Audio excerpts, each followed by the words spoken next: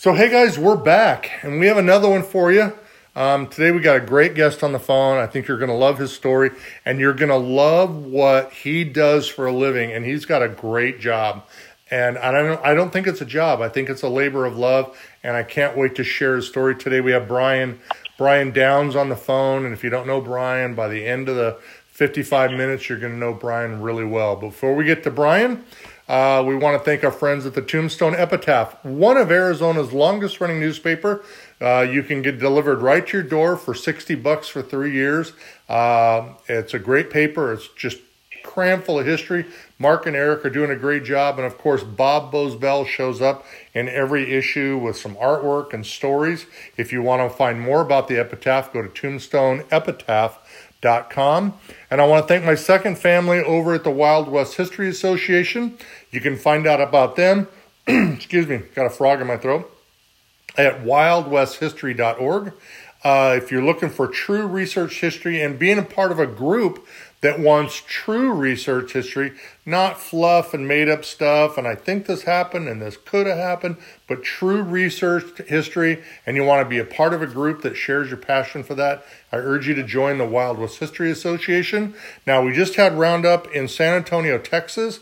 Well, 2024 Roundup is going to be at Fort Smith, Arkansas, and we're going to be showing up in Fort Smith. We're going to go to the fort itself. We've got a bunch of excursions planned, not excursions, but field trips and day trips to go see the fort and history. And there's a new museum that opened up. I can't wait to see. I think it's the U.S. Marshal Museum. I cannot wait. And that's in Fort Smith, Arkansas.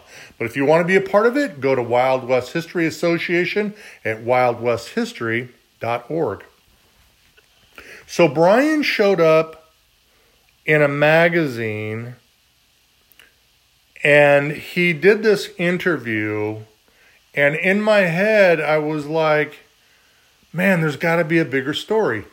And Brian is the director for the John Wayne Museum, and what is it, John Wayne Museum and Family Home? John Wayne Birthplace and Museum. There you go. John Wayne Birthplace and Museum. And the museum is located in Winterset, Iowa. Now, the reason I want to focus on the Winterset is it's only 40 minutes from Des Moines, Iowa. So they have a beautiful airport in Des Moines. And it's super easy to get out. Southwest flies, almost all the carriers fly in and out of Des Moines. So there should be no excuse. Des Moines is super easy to get to. You fly in, like you say, if I'm a Southwest person, so I know Southwest flies to Des Moines, you get a rental car, you go down, and you should stay in Winterset, because Winterset's got a ton of history. Not only is the museum there and that birthplace for John Wayne, it's also the location for the movie Bridges of Madison County. And it's a very historic town. There's just so much to see. So make sure that you put Winterset on your travel plans and make it a destination. Just don't go make it a place to go in, out, and leave, but make a destination of it. Stay in a local hotel, meet the people there, spend a bunch of time at John Wayne Museum. Go check out the Bridges of Madison County stuff. There's just a lot to see. So like I was telling you guys, I saw his article, I think it was in Truist Magazine, and I thought, there's more to the story. Like, how did Brian get linked to the John Wayne family? Because he's not a family member. You're not a family member, right? I am not. Okay. And how did he get linked to the family and how did he turn this dream? Because it was really crazy. I was reading a backside article about it where people were showing up to Winterset to see John Wayne's home, and people were just walking in the door when the house was owned and lived in by a private family. Is that correct? That is correct. Yeah, that happened for a number of years. So how did you, this guy, you're not from Winterset, right? I'm from Chicago. How did you... Another little town in the Midwest. A little town, just a little, barely there. How did you get involved with John Wayne? Tell us your story. Like, you were a reporter. How did you get in the newspaper? How did you get involved with John Wayne? Like, tell us that story. Well, Mike, it's a story that takes hours to tell, but we're not going to do that, so I'll tell you the short version. Like most boys my age, I was infatuated screen in movie theaters, and I first saw him with my father. He was always a father or a grandfather. My father took me to see the Horse Soldiers in suburban Chicago in a theater, and I was so impressed with John Wayne's presence on the screen. And we had an Army captain live down the street, and he's based at Fort Sheridan, Illinois, and he reminded me so much of John Wayne. And I figured I felt like I knew him already. And anybody that sees him in the movies really does know him pretty darn well, because he was just so authentic. So I was 19 years old, and I went to work for the Chicago Tribune in downtown Chicago, in a newspaper. And one day I took a notion to write a letter to John Wayne on Tribune letterhead and ask him if he would agree to see me for an interview. And about 6 weeks later, I was shocked to get a reply from him. He said, absolutely. He said, I'm tied up for next several weeks, but we'll set a date. We did set the date, and I expected it to be a press conference at a studio or something to promote a movie, and it was nothing like that. He invited me to his home, and we spent the best part of the day, I believe it was May 18, 1977. And at first, it was extremely intimidating, only for about 5 minutes, because the awe of sitting with the biggest movie star in the world melted so fast, and that was thanks entirely to his good nature. He was just the most common fellow you could ever expect to meet. We discussed Sorry? I would say, can I get you to speak up a little bit? Sure. It was, we discussed everything under the sun. Is that better? Yeah, great. Okay. We discussed everything under the sun. People he worked with, his favorite actors and actresses. We discussed President Nixon, who at the time was living down the road in San Clemente, California. We just had a nice rambling conversation. At a certain point, I was going to ask you, when you went to his home and you knocked on the door, I would assume he wasn't the one that answered it. Somebody else. Well, that's kind of funny, because I knocked on the front door, there was no answer, so I double-checked the address, and I figured, well, this isn't right. So I found a side entrance and walked into his house through the kitchen. And he had a woman cooking for him. I think she was a full-time cook at his home, and she directed me to the patio, and I sat out there for just a couple minutes, and he just walked out after that to greet me. He had some other business in the house at that moment. Because I got to ask you before you continue, when he came out and you saw him, were you like, because I know I'd have been like, holy crap, that's John Wayne. Well, it was funny. I was sitting at a patio chair overlooking Newport Harbor, and I felt someone coming out of the house, but I didn't actually hear them, and he didn't speak. He just kind of stepped out, because I was speaking to one of his assistants at that time, and I felt him more than heard him or saw him. And I turned around on my seat and looked up, and my eyes kept going toward the sky. He was just so impressively large.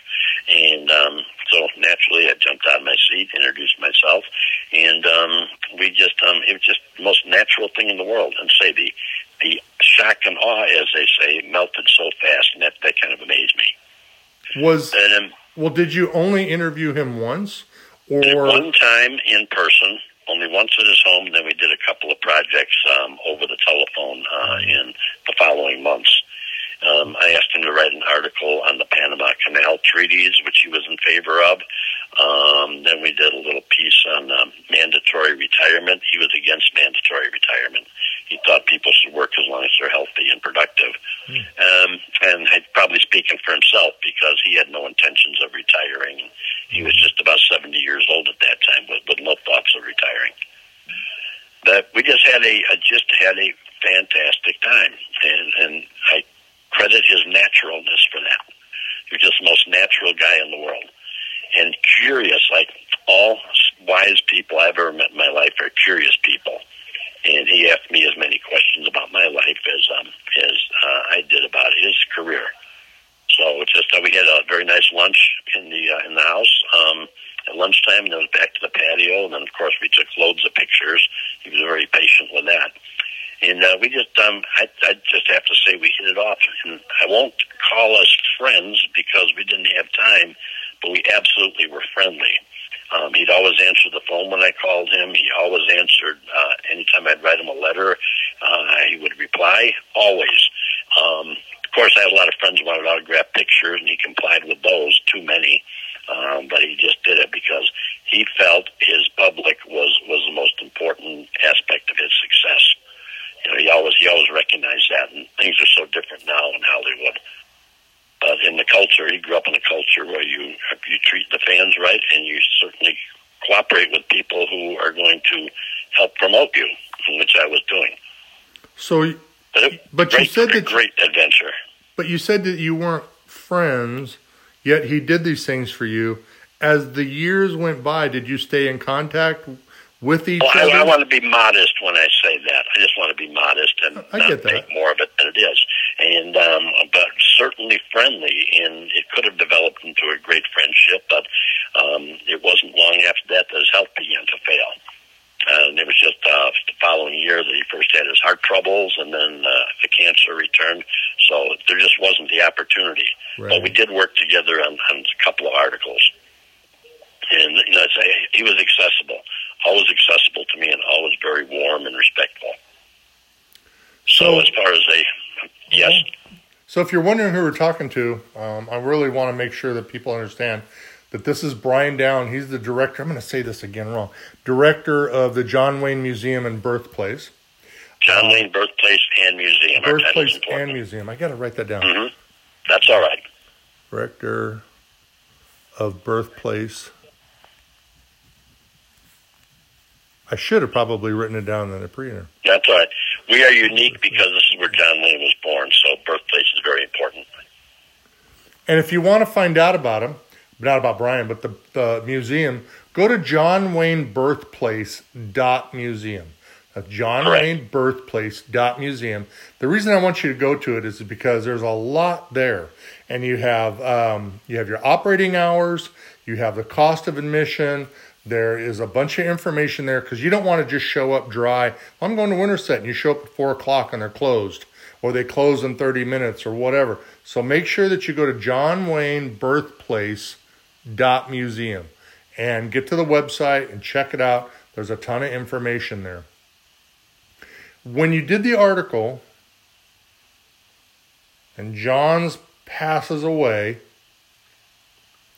was there a period of time were you doing something else, or what happened that brought you to Winterset and you became the director of this huge museum? Because it's over 6,000 square feet. Is it bigger than that now? 10,400 square feet. We just expanded last year. Holy cow. So 10,000 plus square feet of all memorabilia, and we're going to talk about that. It's huge. It's a huge museum. Especially for a town our size. That's amazing. Well, after he passed away, and then your life continued on, were you doing something else? Were you still as a reporter for the Chicago paper? Or how did you end up in Winterset and then obviously becoming the director? There had to have been a passion there that kept you moving forward. Well, like the whole world, I was heartbroken when John Wayne died. We just didn't believe something like that could happen to such a powerful figure. And I was saddened, but I was grateful for the opportunities that we had together and the projects that we worked on together. And then out of the blue, I wrote a letter. I'd never been to Winterset at all at that point, but I'm sorry, I got ahead of myself. In the 1990s, I started doing a lot of Western travel writing. I wrote articles on Buffalo Bill and Jesse James and Geronimo and Will Rogers, and if they were famous, I wrote about them and traveled to their sites. But I never made it to Winterset, Iowa, because I was always on my way to someplace else. But in 2007, the community decided to celebrate the 100th anniversary of John Wayne's birth. He was born on May 26, 1907. So this is something I really wanted to be a part of. And just for fun, I had a very exciting hobby. I ran an old-time Buffalo Bill-style Wild West show that performed around the Midwest. We'd do fairs and exhibitions in the summertime. And I thought, great thing to offer to Winterset for John Wayne's centennial, and introduced myself to the Birthplace board, and they said yes, by all means. And we did 3 performances on that birthday weekend, and should have been the end of the story, but it was several weeks later. I had a call from one of the directors saying that they needed a full-time executive director at the museum to lead the fundraising efforts for a museum, because up to that point it had been only just the small house where Duke was born.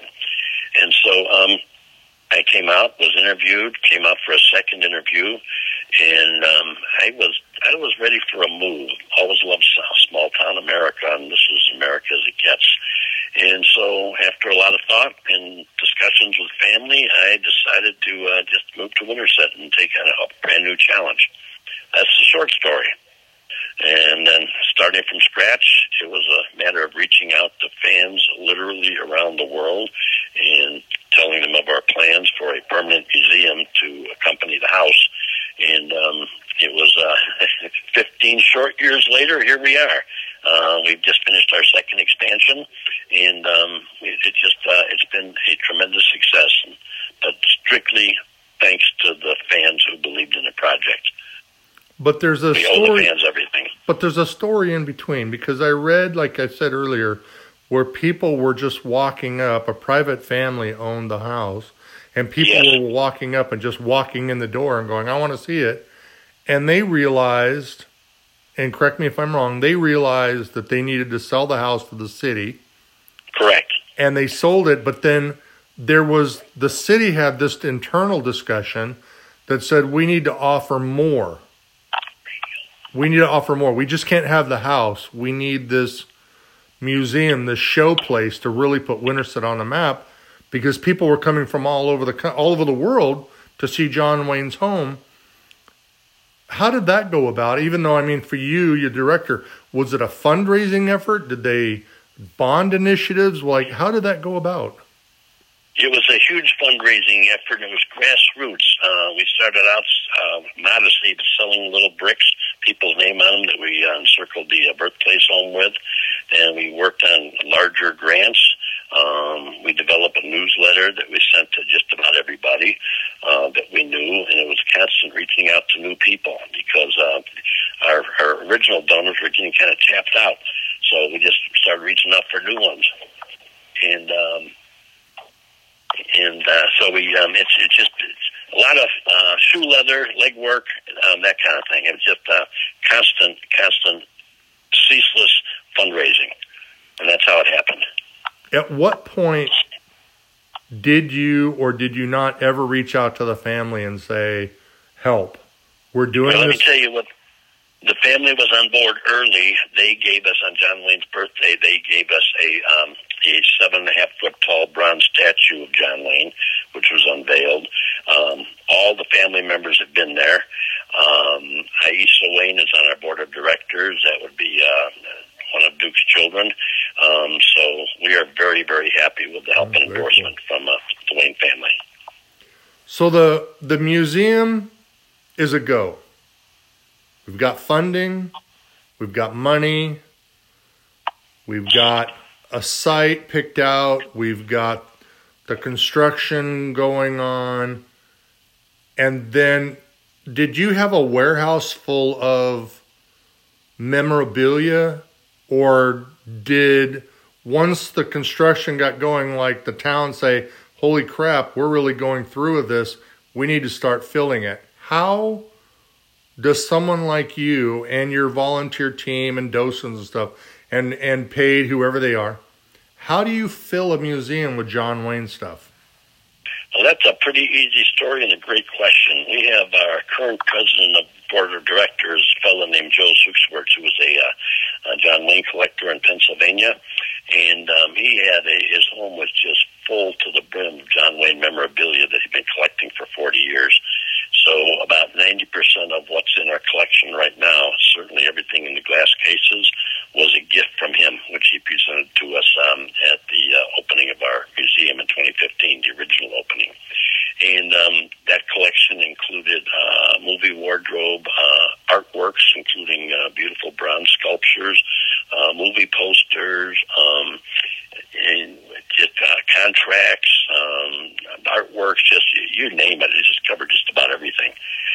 Movie mugs. John Wayne used to have movie mugs crafted. Every time he did a picture, he'd give a souvenir coffee mug to the cast and crew.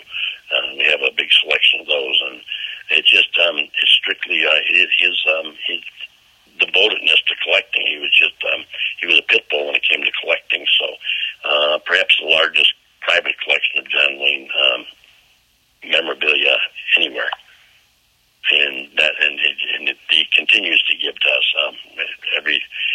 for instance, right now for a membership drive, he had a shirt of John Wayne wore in the movie The Cowboys, and so that's going to be a prize to anybody who becomes a new member of our museum. So that's something we're going to have a drawing for on November 1st. And that sort of thing. And how much is a membership? $55. $55 and a chance to win that. So $55. Now, if you're interested in joining, I would assume you would go to John Wayne Birthplace .museum, correct? That is correct. Yeah. And then there's a little tab on the website that says memberships.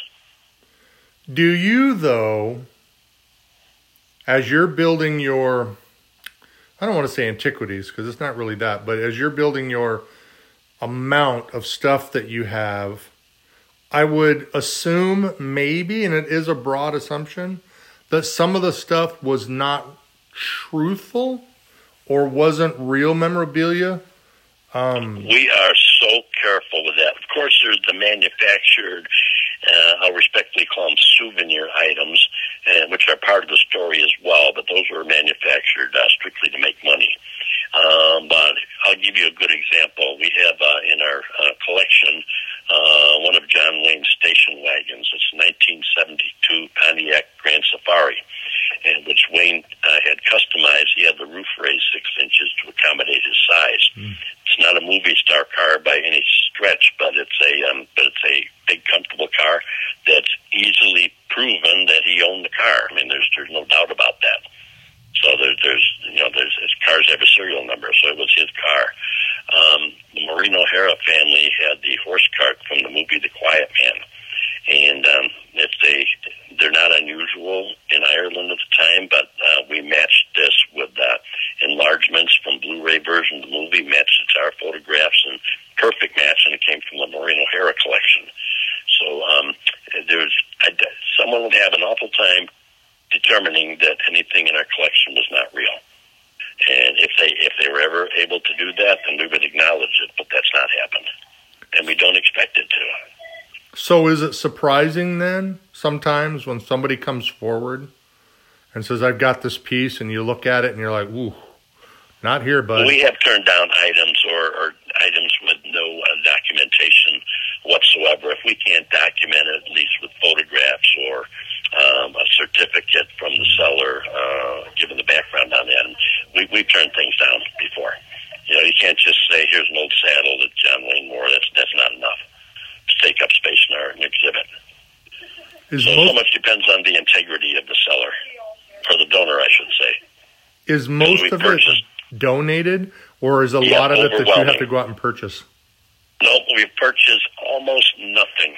The only thing that comes to mind is a cannon that was used in the Alamo, that the Alamo Village movie set was selling, and there were 40 of them, so it's not that unique, but it was from the movie, because we know where it came from.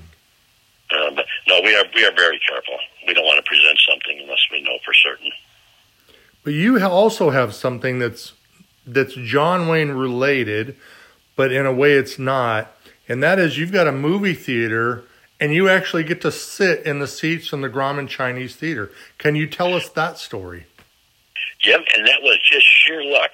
As we were developing the museum and planning the furnishings for it, it came up. We determined that we needed theater seats, and how are we going to buy these without going top of the line? And when you're talking about a movie star from another era, it's okay to have seats from another era. So just sheer luck that they were looking for the movie theater seats is that the Grauman Chinese Theater was selling refurbished seats because of a redesign in the theater. So we purchased those seats totally refurbished for new cushions, I should say, because it's original hardware. purchased 2 dozen of those seats for $250 a piece, and then we sold them to fans for $500, and they had their name on the back of the chair with a little brass plaque. So little things like that, you just have to be clever. Wow. It's no talent to spend money. It's saving money is where the talent comes in. Is there a piece out there that you've had your eye on for years and you just can't get? Well, we kind of gave up in Ridgeway, Colorado, where True Grit was filmed. They have the old jail wagon from True Grit, and it's very big. It's really nothing but a farm wagon that was fashioned with some iron bars over the cover. So it's not really a historic wagon, but it's a historic movie wagon. We thought that would be nice in our museum, and we started some discussions there, and they kind of just laughed at us, after a certain point. So we're not giving this up because we don't have a lot, and this is a major piece. We would like original movie guns. We have lots of firearms in the museum, but they're commemorative pieces. Nothing we can say was actually used in a movie. And those pieces are kind of elusive, and they're very expensive. But we can say we have a cannon from the Alamo, so that's a firearm. Okay. We're talking to Brian Downs. We're talking to Brian Downs. He is the director of the John Wayne Birthplace and Museum. If you want to find out more about the museum and Winterset, Iowa, you can go to johnwaynebirthplace.museum, not .com, .museum. So make sure you follow that through. But if you type in the word John Wayne Museum, Winterset, all this stuff will come up, and it makes it super easy for you to plan your travel there because you're going to want to go. Now, for me, I have not been, but I do business in Des Moines, so I'm pretty sure 2024 Mike is going to be at the museum because I want to see it. That car, I saw the car in the picture, and I saw some of the photos from your website, and I'm like, I got to go. We talked about the stuff. Is there a basement where you've got such an overflow that you don't have the room for it and its stuff is going in there? And if there is, or you do have an overflow, do you rotate stuff in and out to keep the museum fresh? Or is pretty much the fact that all of this stuff is so amazing it stays as is? Well, we constantly rotate, but also there's a few pieces. For instance, the automobile. We're not going to do anything with that. As it is what it is. It's just a huge piece, and we're not going to put it in storage because it's one of the items that people look forward to seeing. Same thing with the horse cart from the Quiet Man. That's a major piece. But other pieces like wardrobe and paintings, they rotate in and out. When we had when we opened the expansion in original building opened in 2015, and then last year we opened the expansion. And if anybody saw the first museum, they're going to see a whole new museum now because there's been a lot of rearrangement. And of course, I say the movie theater. We have a great little film in there with clips of highlights from John Wayne's greatest screen moments. And but constantly new pieces. We just updated a donor board, which is very lavish now. Instead of just having little panels, now we have a donor board that actually moved with scrolling names of people who helped build the place. Landscaping is beautiful. The statue out in front is our showpiece right at the front door, the tall bronze from the Wayne family. But constantly we have. In fact, this year we opened up an exhibit of clothing that John Wayne wore in his personal life, his casual wear, and it's pretty neat to see the styles from the 60s and 70s. And we also opened an exhibit of letters that people wrote to John Wayne, get well cards and birthday wishes that were sent during the last weeks of his life, and those are extremely touching. And we have a new exhibit on that. But there's so many pieces that just people will absolutely realize that what they saw 5 years ago is not what they're going to see today. And every year we have a new exhibit. You said, okay, so this is going to bring my next question. Because you said that there's a family member that's on the board, the museum board. So Wayne. Okay. Is there something, though, that you know that the family has where every time, not every time, but once a year, you get on your knees and you beg and you say, please, please, can I have that one piece? Or does the Wayne family obviously they've been very open and supportive of it, but some things are like, can't give this one up? Well, we certainly would love to have the Academy Award, but we also know that's not going to happen. That cannot leave the family's hands. That's a major piece that it took so many years, 40 years, for Duke to be recognized by the Academy, and that's a treasured piece, but that can't be transferred. That has to stay with the family, an Academy Award. Now, they also have, an exhibit in Fort Worth, Texas, called the John Wayne Experience, and they have loads of memorabilia down there as well. And it's comparable in size to our exhibits. They have pieces we don't have, and we have pieces they don't have, and there's room for everybody, because I go back to Buffalo Bill Cody. He's got 3 museums dedicated in his honor, and they're all unique and great in their own way. Right. What is the future of the museum? Is the future to continue to grow in size and add more to it? Somewhere down the road, they may decide to make a bigger facility, but we're plenty large now for the property that we have. My feeling on the subject, but I just think the thing is now a rotation of exhibits and awareness, because we've had an incredible summer here. We've just been packing them in all day, and of course we had a little setback with the coronavirus, but that seems to be behind us now as far as the traveling public goes. But we've been enjoying great success at the museum. Wow! And we're so grateful to our funders, the people who sacrificed, and they really did. A lot of people sacrificed, pensioners and all, faithfully sending in donations every month. That's very humbling. And I think I will quote John Wayne's daughter, who said, "My dad always knew how popular he was, and he always knew his box office value, but she said that in his lifetime, he never, ever knew how much he was loved." And I believe that's the key to everything. There's just a great, tremendous love for John Wayne that's just not going anywhere. Wow. That's a great thing to say. I was going to ask you about attendance. What does a museum on average hit for attendance? We're right in the 35,000 annual range. Of course, that peaks in the summertime, and it can be kind of a lonesome place when it's below zero, but because we're in the snow country. But people come even then. And one of my favorite stories, when I moved here, there was 2 young girls came from Minnesota, I'd say right around age 20, and 2 very sweet young ladies, and they came to town. The museum was closed due to a blizzard. But since they drove from Minnesota, the Chamber of Commerce asked me if I'd open up for them, which I did. And one girl was crying when she got inside the Birthplace home. I said, "Well, I have to ask, you're kind of out of John Wayne's age range, and how it's an emotional experience for you. How is that?"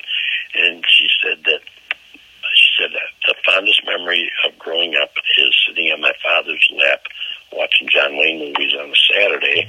And she said, "My father died when I was 10, and that's something that we shared, and it meant a lot to me."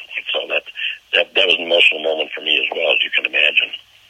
Because I was going to ask you, because it does have the Birthplace and the museum, and it's not a Graceland, but I was going to ask you, do people come from all over the world and they have I'm coming like it's what's the word I'm looking for? It's a shrine? Like a place where they've been wanting to come for so long that when they come and they open the door and they get out of the car, like it's surreal, like they emotionally will break down in the parking lot, or they'll come to you and say, "This has been a dream of mine to see this since the museum opened," or to come to John Wayne's birth home. Like, you gave me something that I've been missing. It's a longing, I think, because people really feel that they know John Wayne, and guess what? They really do. Because I can speak from personal experience that the man on the screen was not different from the man in his patio chair. Of course, he pointed out that he was interviewed once by Merv Griffin. He said, "Well, Duke, you're just the same in the movies as you are in person." He goes, "Well, I don't shoot people." He left on every reply. But no, it was authentic, I think, is the key word here. Everything we do is authentic, and everything about John Wayne's life was authentic, including the little town where he came from. Because there's pretty little towns all over America and all over the world, but they work too hard to be cute, and I don't think we do that here. This is as genuine a place. You don't get just a birthplace and a museum; you get a whole community. Right. Our courthouse was built in 1876, and at that time, General Custer was still alive, and as was Wild Bill Hickok. So we've got some real history here you can put your hands on. And that goes for the whole square, which is a National Historic District. So you get a community. You don't get, and as you pointed out, the bridges, of course, but you get a real community that you can actually touch and see. That was from that era. If the Morrison family, John Wayne's real name, if they were to come back here, they wouldn't feel out of place except for the automobiles. Mm-hmm. And that's very important. So the museum is much larger than that. You're getting a real slice of Americana here. I think I got one last question. Yes, sir. One last, because you've given a huge story, way longer than the interview that I read. Is there a takeaway to coming and visiting the town and seeing everything and seeing the museum? Like, is there something where you and the board and the museum staff hope that when people get in their cars and they drive away, that they have a takeaway, they have an experience, or that they have fulfilled, a dream to come and see the birthplace? Like, is there a takeaway that you and the board work towards, that every person has that experience? I don't think we had to work toward it. I think it just happened. And that takeaway would be that the greatest things of America come from the heartland. And I firmly believe that. That the greatest entertainer, film personality in the history of Hollywood came from a tiny little town with no aspirations of anything of the sort when he spent his early years here. He didn't have that aspiration when he first moved to California. It was survival, like a lot of people did in that era. Everybody went to California. That was the dream. But the dream is that the American dream is born in places like Winterset, Iowa. Wow. Which to me, I think that's a very powerful message, takeaway, theme. But it says itself. We don't really have to drive that home because anybody can see it when they come here. And they do. They walk around. We know who lives here and who doesn't. The people, the natives, people who live here full time, go about their business. The visitors are just, their mouths are kind of open and their eyes are all over the place. Just a central thing, like our gorgeous courthouse, nearly 150 years old. It's breathtaking, and it's all real. It's all authentic. Well, and America is alive and well if you know where to look. It sure is, and I go a lot of places. Because not only is Des Moines close to Winterset, but it's also close to Pella, Iowa, where you can go see the boyhood home of Wyatt Earp. Yes, correct. And I think Monmouth is the birthplace is also in Iowa. About 2.5 hours. That's Illinois. Oh, it's That's Illinois. just across the river. Yeah, but it's about 2.5 hours Illinois. from Des Moines, so it's I would say yes.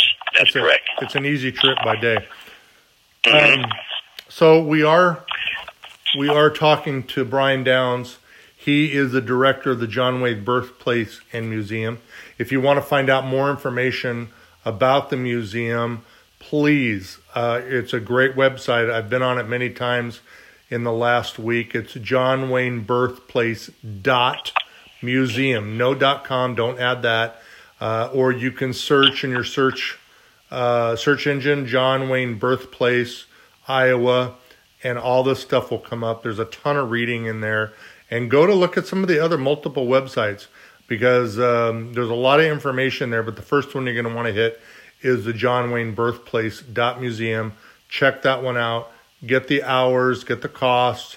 The hours do change in the wintertime, and in the summertime they open a little longer. But please, check them out. Is there anything that you want to add before we go? Well, there's so much. You gave a good plug to the Des Moines Airport. It's a fantastic airport, but the majority of our folks drive here, and we are at the intersection of Interstates 80 and 35, very near the intersection.